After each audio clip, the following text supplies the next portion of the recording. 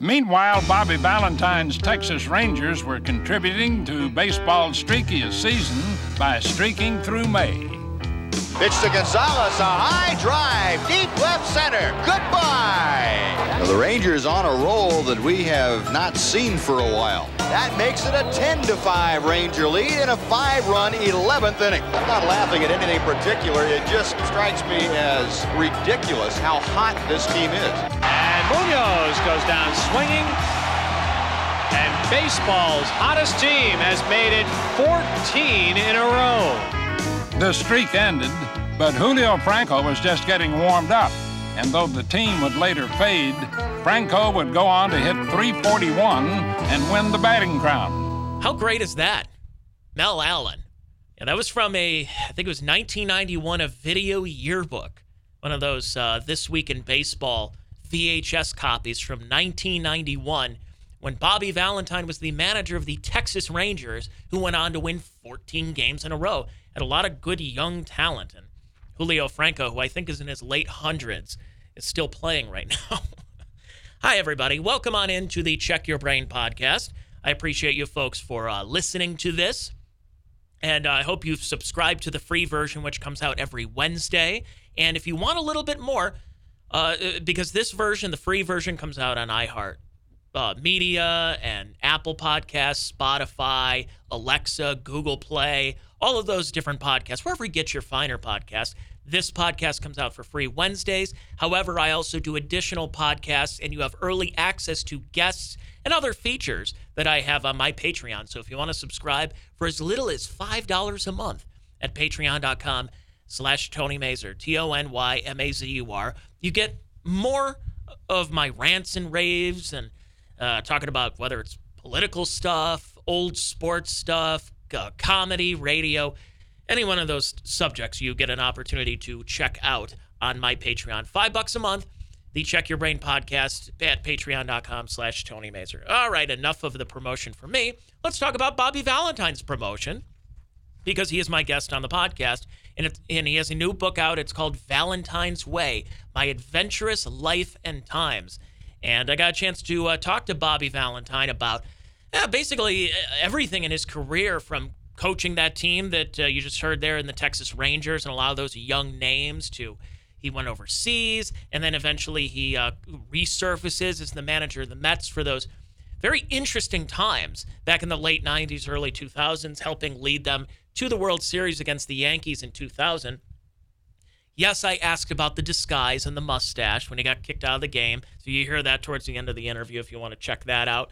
And his relationship and being an early pioneer with sabermetrics and launch angle and all that stuff that he was bringing up as early as and using game tape in the 1980s. That people hadn't heard about sabermetrics until, gosh, it seems like 5 or 6 years ago, and he was using them back in the 80s when he was with Texas. So we got into talking a lot about that, and it was really neat getting a chance to talk to Bobby Valentine, somebody that has basically been a manager and a fixture in my life and watching baseball. So his book is called Valentine's Way, My Adventurous Life and Times. And in the book, he also talks about his 4 to 5 decades in baseball, his relationships and memorable moments that he's had with guys like Joe Torre, Steinbrenner, David Ortiz, Dustin Pedroia, Ichiro, Tom Seaver, and Nolan Ryan, who he not only managed with Texas, but he also played with back in the day as well when he was with the California Angels. So it's a fun interview. Got a chance to talk to Bobby Valentine. I hope you enjoy it. But in the meantime, I mentioned that disguise that he had where he was incognito in the dugout. Here's a little taste of that, and then my interview with Bobby V. And now Ricky leads off the bottom of the 13th against Graham Lloyd and takes a strike.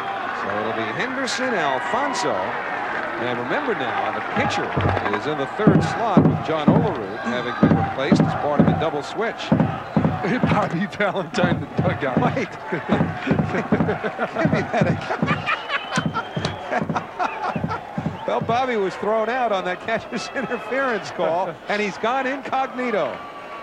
Sorry, Skip, we got you. This is Tony Mazur, and getting an opportunity to talk to somebody that I've been a fan of for many years. I know you folks have. He's been a very colorful personality in dugouts, whether he's been in Texas, whether he's been in New York. He's been all over the place. He was a player, he's a manager. He's been a commentator. He's ran for political office. He's a fantasy baseball guru. He's been all over the place. And he has a new book out, and it's called Valentine's Way, My Adventurous Life and Times. And it's Bobby Valentine. And Bobby, good to have you on, and appreciate you jumping on here with us. Thank you, Tony. Yeah, as you mentioned, I've done a lot of things, and I think, they're depicted in this book in a kind of fun fashion. I just tell the story as I remember it, and hopefully your listeners will enjoy it. Yeah, it is on Amazon.com, and it deals with 50 years of fun. And boy, did you have fun. I mean, you did a lot in your career being the manager of the Texas Rangers, the Mets. And one thing about that I've always thought of a Bobby Valentine coach team, and taking away that season with the Red Sox, you were the guy that you were kind of like how I looked at Buck Showalter as a manager that can turn around a very dormant team and bring them to respectability. And in fact, you kind of did that in Boston too, because they won the World Series the next year. But you took a Rangers team that hadn't finished higher than second place a couple of times in their existence. You take a Mets team that was a national joke in the early 90s, and you bring them to the World Series within a couple of years. I mean, you really have been one of those guys that you've turned around these franchises that just seem to be dead and buried. Well, thanks, Tony. Yeah, and I guess that's why I was the first non-Japanese manager ever in the history of Japanese baseball to go to their major leagues and manage there, and had a team that hadn't been in the top division in 33 years, and we wound up winning a championship and more. So yeah, it's been fun. I always needed good coaching, good players, good support. I had it often, and when I did, I talked about it in the book, and when I didn't, I talked about it in the book, and I think that's what makes life so interesting. That was what's interesting about the Texas Rangers years, and you were there for a while. You replaced Doug Rader, who was also a pretty good manager in his own right, but you took that team to a new level. You had a nice mix of guys like Pete O'Brien and Charlie Huff, but you were also in charge of a lot of those young stars that by the 1990s, these were household names. Guys like Ivan Rodriguez, Ruben Sierra, Juan Gonzalez, Kevin Brown, Sammy Sosa came up through the organization, and you were responsible for molding them into star players. Talk a little bit about them. Well, I did have a lot of those guys, Pudge Rodriguez as an 18-year-old and Ruben Sierra as a 19-year-old. Juan Gonzalez is a 19-year-old. Yeah, they were probably in the big leagues before their time, but the ownership and Tom Grieve, the great general manager that I worked under there, believed that it was the best place to develop them, and they developed rather well. I thought that they all could have been Hall of Famers, as a matter of fact. Also had the privilege of managing Nolan Ryan after playing with Nolan Ryan in the early 70s. Then I got to manage him there in the late 80s. And when people thought he was through, all he did was threw his 6th no-hitter, his 7th no-hitter, his 5,000 strikeout game, and his 300th win, all in a Texas Ranger uniform. And I was happy to watch all of those things happen. And you really helped put them back on the map, and you see guys like somebody like Juan Gonzalez that was just a star in the making, and you knew it, and you put him out there, and like you said, because I remember Ivan Rodriguez, he was brought up to the major leagues, I believe on his wedding day. You guys brought him to Chicago on his wedding day, and what does he do? He throws out like 2 or 3 runners trying to steal second base. They're like, oh no, this kid is a force to be reckoned with. Yeah, he was really special as a young guy, and it was regrettable that we didn't have a real stadium. Part of my whole gig down there was trying to make a minor league franchise a major league franchise. We played in that old AA stadium that was converted, and the Texas Rangers were known as guys on horses with big hats and guns, and instead we had to have the populace understand there was also a baseball team, another sport that can be played in Texas other than football. So there is a whole process, not only of developing players, but in changing the perception of a franchise in a real football community. I think we succeeded in that. George W. Bush headed up a group that wound up buying the franchise while I was there, moved it into a brand new stadium, which now is no longer a new stadium. It's an old stadium, and they moved into a new stadium across the street from it. So, to be at the start of something or the turnaround time with a business or with a franchise is always very exciting, and that's how it was there in Texas. And then, so, things kind of wear down. 1992, you end up moving on, and you go back overseas. And it seemed like over time that you really learned to become a better manager by managing. It's a different style of baseball across the Pacific, and it really seemed that by the time you ended up coming back to Norfolk and eventually the Mets, that it was like, oh, this is a different Bobby Valentine than we saw down in Arlington.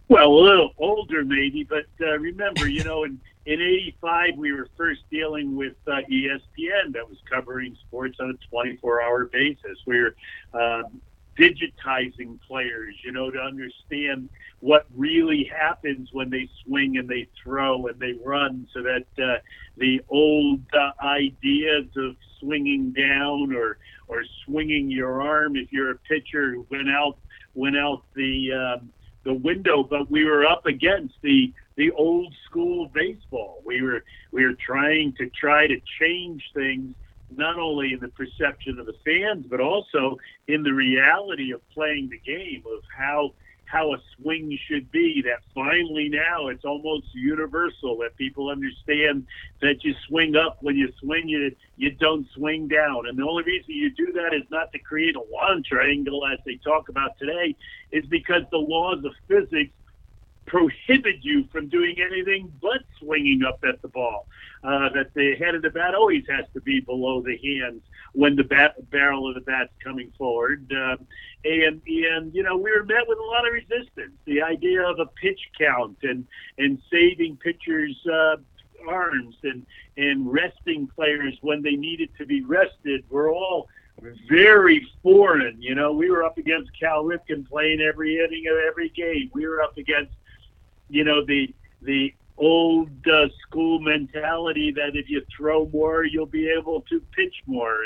And then, of course, the hitting philosophies, as well as the viewing. When I got there, Tony, the owner was dead set against having our home games on television. He thought it would keep the fans away from the stands. And I had to make a presentation to him to show him. Matter of fact, the game in Cleveland was what I put the VCR in, and I showed him how when the Rangers were playing in Cleveland and the aforementioned Pete O'Brien hit a home run, that there was no excitement with him hitting the home run because it was in Cleveland. And then I showed, I think it was Andre Dawson hitting a home run for the home team. That might be wrong, but something like that.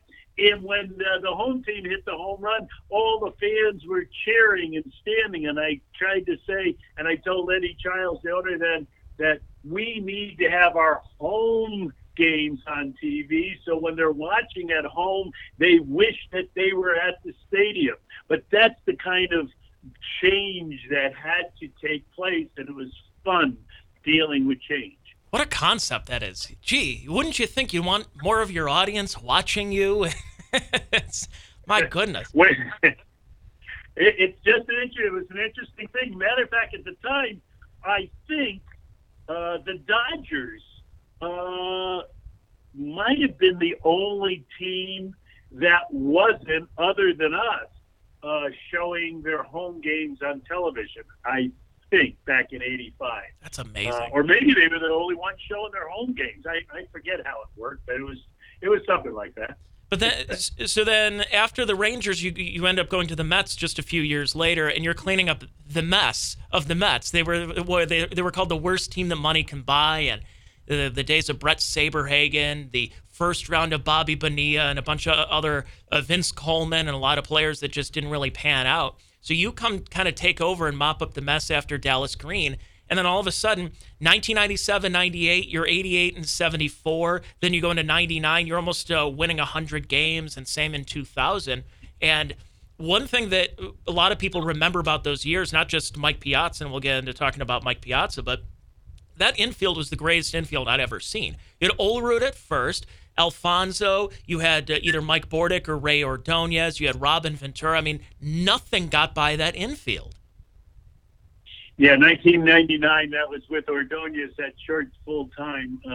And he was spectacular, and everybody else was anything but spectacular. They were steady, and the guy at first, Olerud, was the guy who had, and no one ever understood this, but I always said he had the best range of any first baseman, and his great range was the range when he was at the bag catching throws, because he was 6'5", and he understood how to reach out to the outfield and move his feet properly on the base to get the ball that was thrown furthest from him on the outfield side, as well as on the home plate side, as well as balls that were high and as well as balls that were low. So I think we made the fewest errors because not only because everybody else, Ventura and Alfonso and Ordonez are all really good, but also because Olerud was great.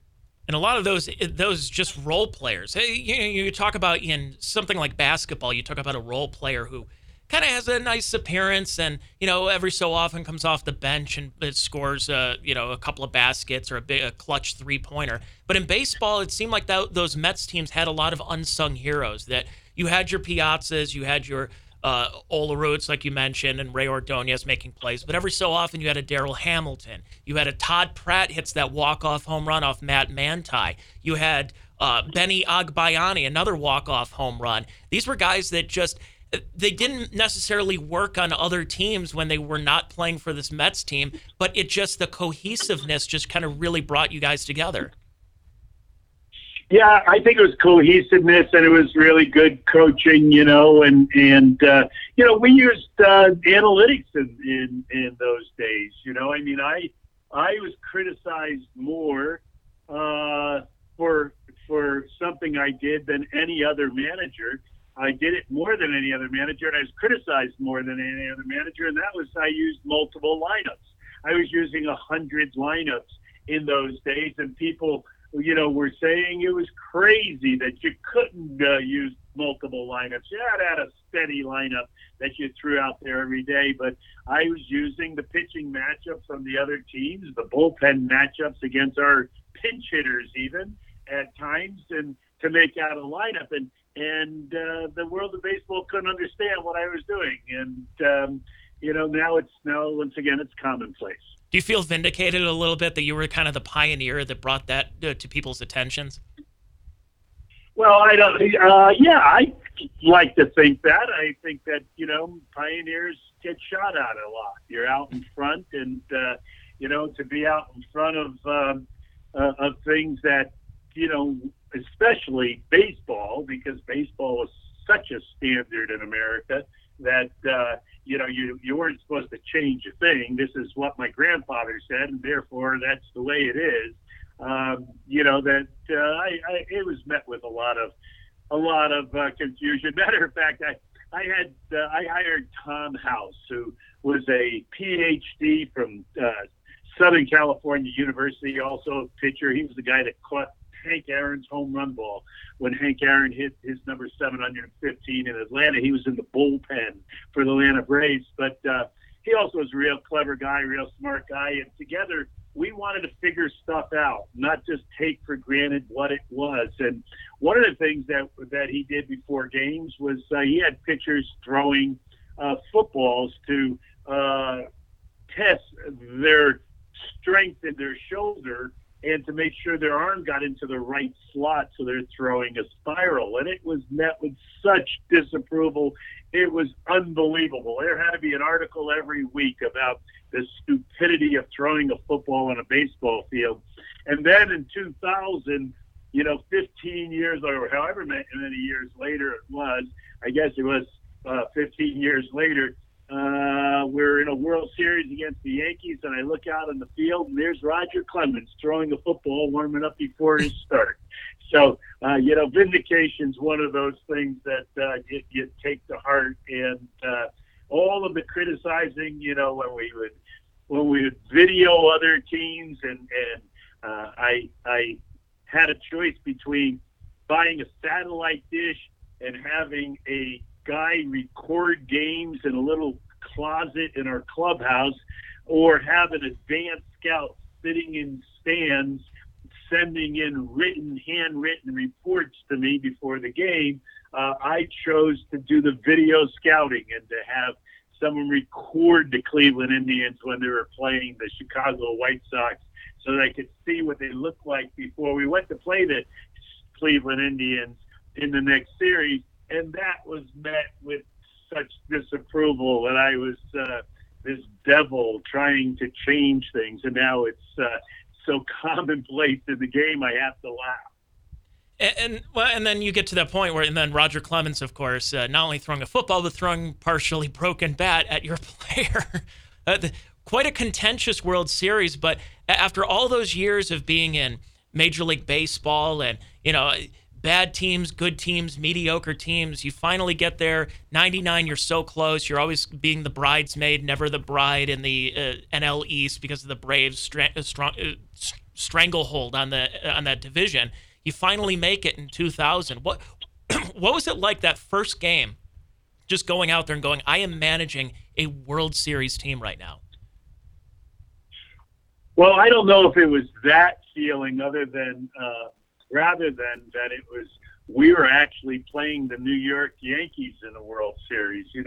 I got to New York in '96, and the Yankees won their first of many World Series, that run that they were having in '96. And I had to live in the shadow not only of the Yankees, where in '97 we started playing interleague play. That was really fun. And by '99, we were playing double series of interleague play against the Yankees. But that here, this World Championship team, a team who had 14 straight World Series wins, we were going to be matched up against in the World Series. So it was really exciting. The city was electric. The nation was watching, of course, but for the fans of baseball in the tri-state area, I think that it was unparalleled with excitement, and that was the feeling about being there.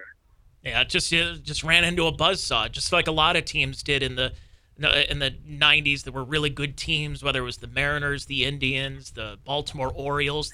Your old Texas Rangers faced them a number of times, just couldn't get by the Yankees, and neither could Atlanta, and neither could the Mets, unfortunately. It was just a tough time. A couple more questions. I know we're pressed for time, and you got to go on to other interviews, but I'd be remiss if I didn't ask you about the disguise, about the mustache. Yeah. It's one of the great... Yeah, that's one of the things that has allowed me to transcend the last couple generations of baseball fans. Young people have no idea that I ever wore the costume other than the costume that I wore when I came back after being ejected. But I go into great detail in the book. It had a lot of backstory to it.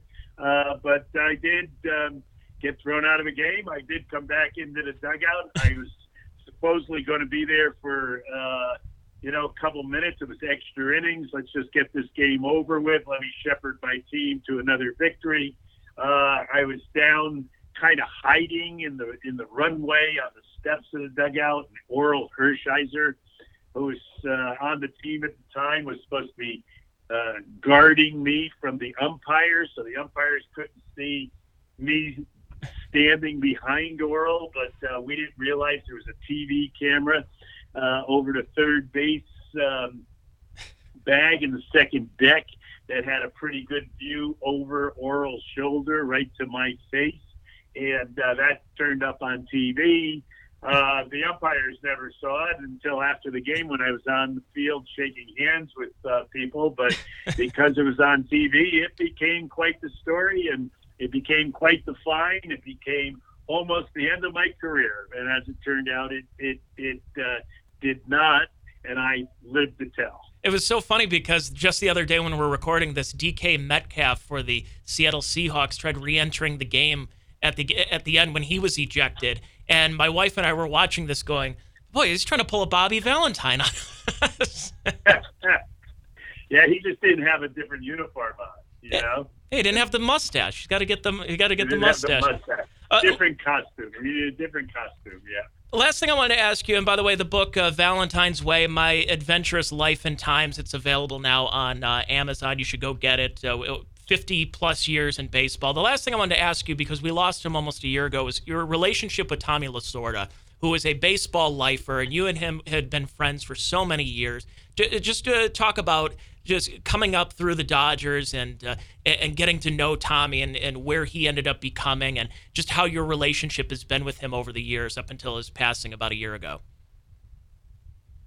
Well, yeah, you know, I was being recruited to the University of Southern California, and he was a scout for the Dodgers, and actually I was being recruited to play football at USC, and I went to a baseball game while I was there. He was watching the baseball game. He came over to me and introduced himself to me as a scout, and a few months later I was drafted number 1 by the Dodgers and went from Stamford, Connecticut to Ogden, Utah, to their rookie league team. When I got off the plane, the guy that met me in the airport was the rookie league manager, Tommy Lasorda.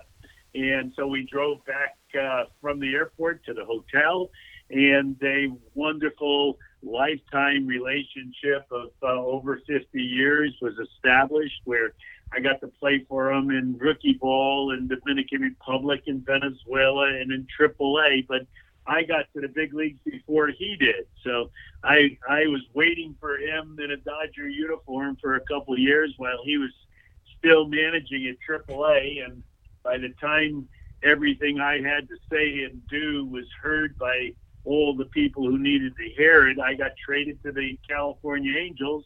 And the year that I got traded, Tommy then came to the big leagues as a third base coach. But we remained friends over the years. I was everywhere he was everywhere I was. I got to meet, backstage with Sinatra and press conferences with presidents at the White House alongside of Tommy, and his friendship and his mentorship was everything to me in my life. What a career you've had, and I mean, it's still going. People love hearing the stories, whether it's the playing career, the mustache, and everything. I mean, not too bad from a kid from Stamford, Connecticut, huh? Yeah, I guess it's not too bad. Stamford, Connecticut, it's a place now that I'm 71 years old. I just got through running for mayor of my hometown as an unaffiliated candidate. I built my entire campaign from scratch and wound up getting 14,000 votes of the 28,800 votes that were cast, and had the absentee ballots kind of wipe me out and lose by 800 votes to a young 35-year-old Democratic candidate from who grew up right next door to my own town. So it was a wonderful experience, that's for sure. And we'll be in the next book, that's for sure, but didn't quite make this one. Well, I'm looking forward to that book. That should be interesting. The life and times of Bobby Valentine after the playing career. I got the baseball version. Now I want to hear the political and everything else and your more of your insight. Bobby, thanks so much for joining us here. It's been a pleasure talking to you, and good luck with the book. I'm sure everyone's going to really love it, and it's just some of the great stories and a lot of the anecdotes over the years. You've got a million stories. I don't know. I think you might need about 5 more books to fit all these in. Thanks, Tony. Good talking to you. It's been a fun ride, and I think people really enjoy the book. Thank you very much. Thank you, Bobby. I appreciate it. Well, the debate is over, the second presidential debate, and we flash back. Bobby Valentine, the Rangers manager, 1985 to 1992. He's a good manager. He's done a lot for this community. But having said that, we were concerned about this pennant race, the 1992 pennant race, getting away from us. And so we decided to make this change in the hopes that the Texas Rangers will be a contender come September. We understand in the whole process of equal time, we tried to find Al Gore firing a major league manager, but just couldn't come up with that tape.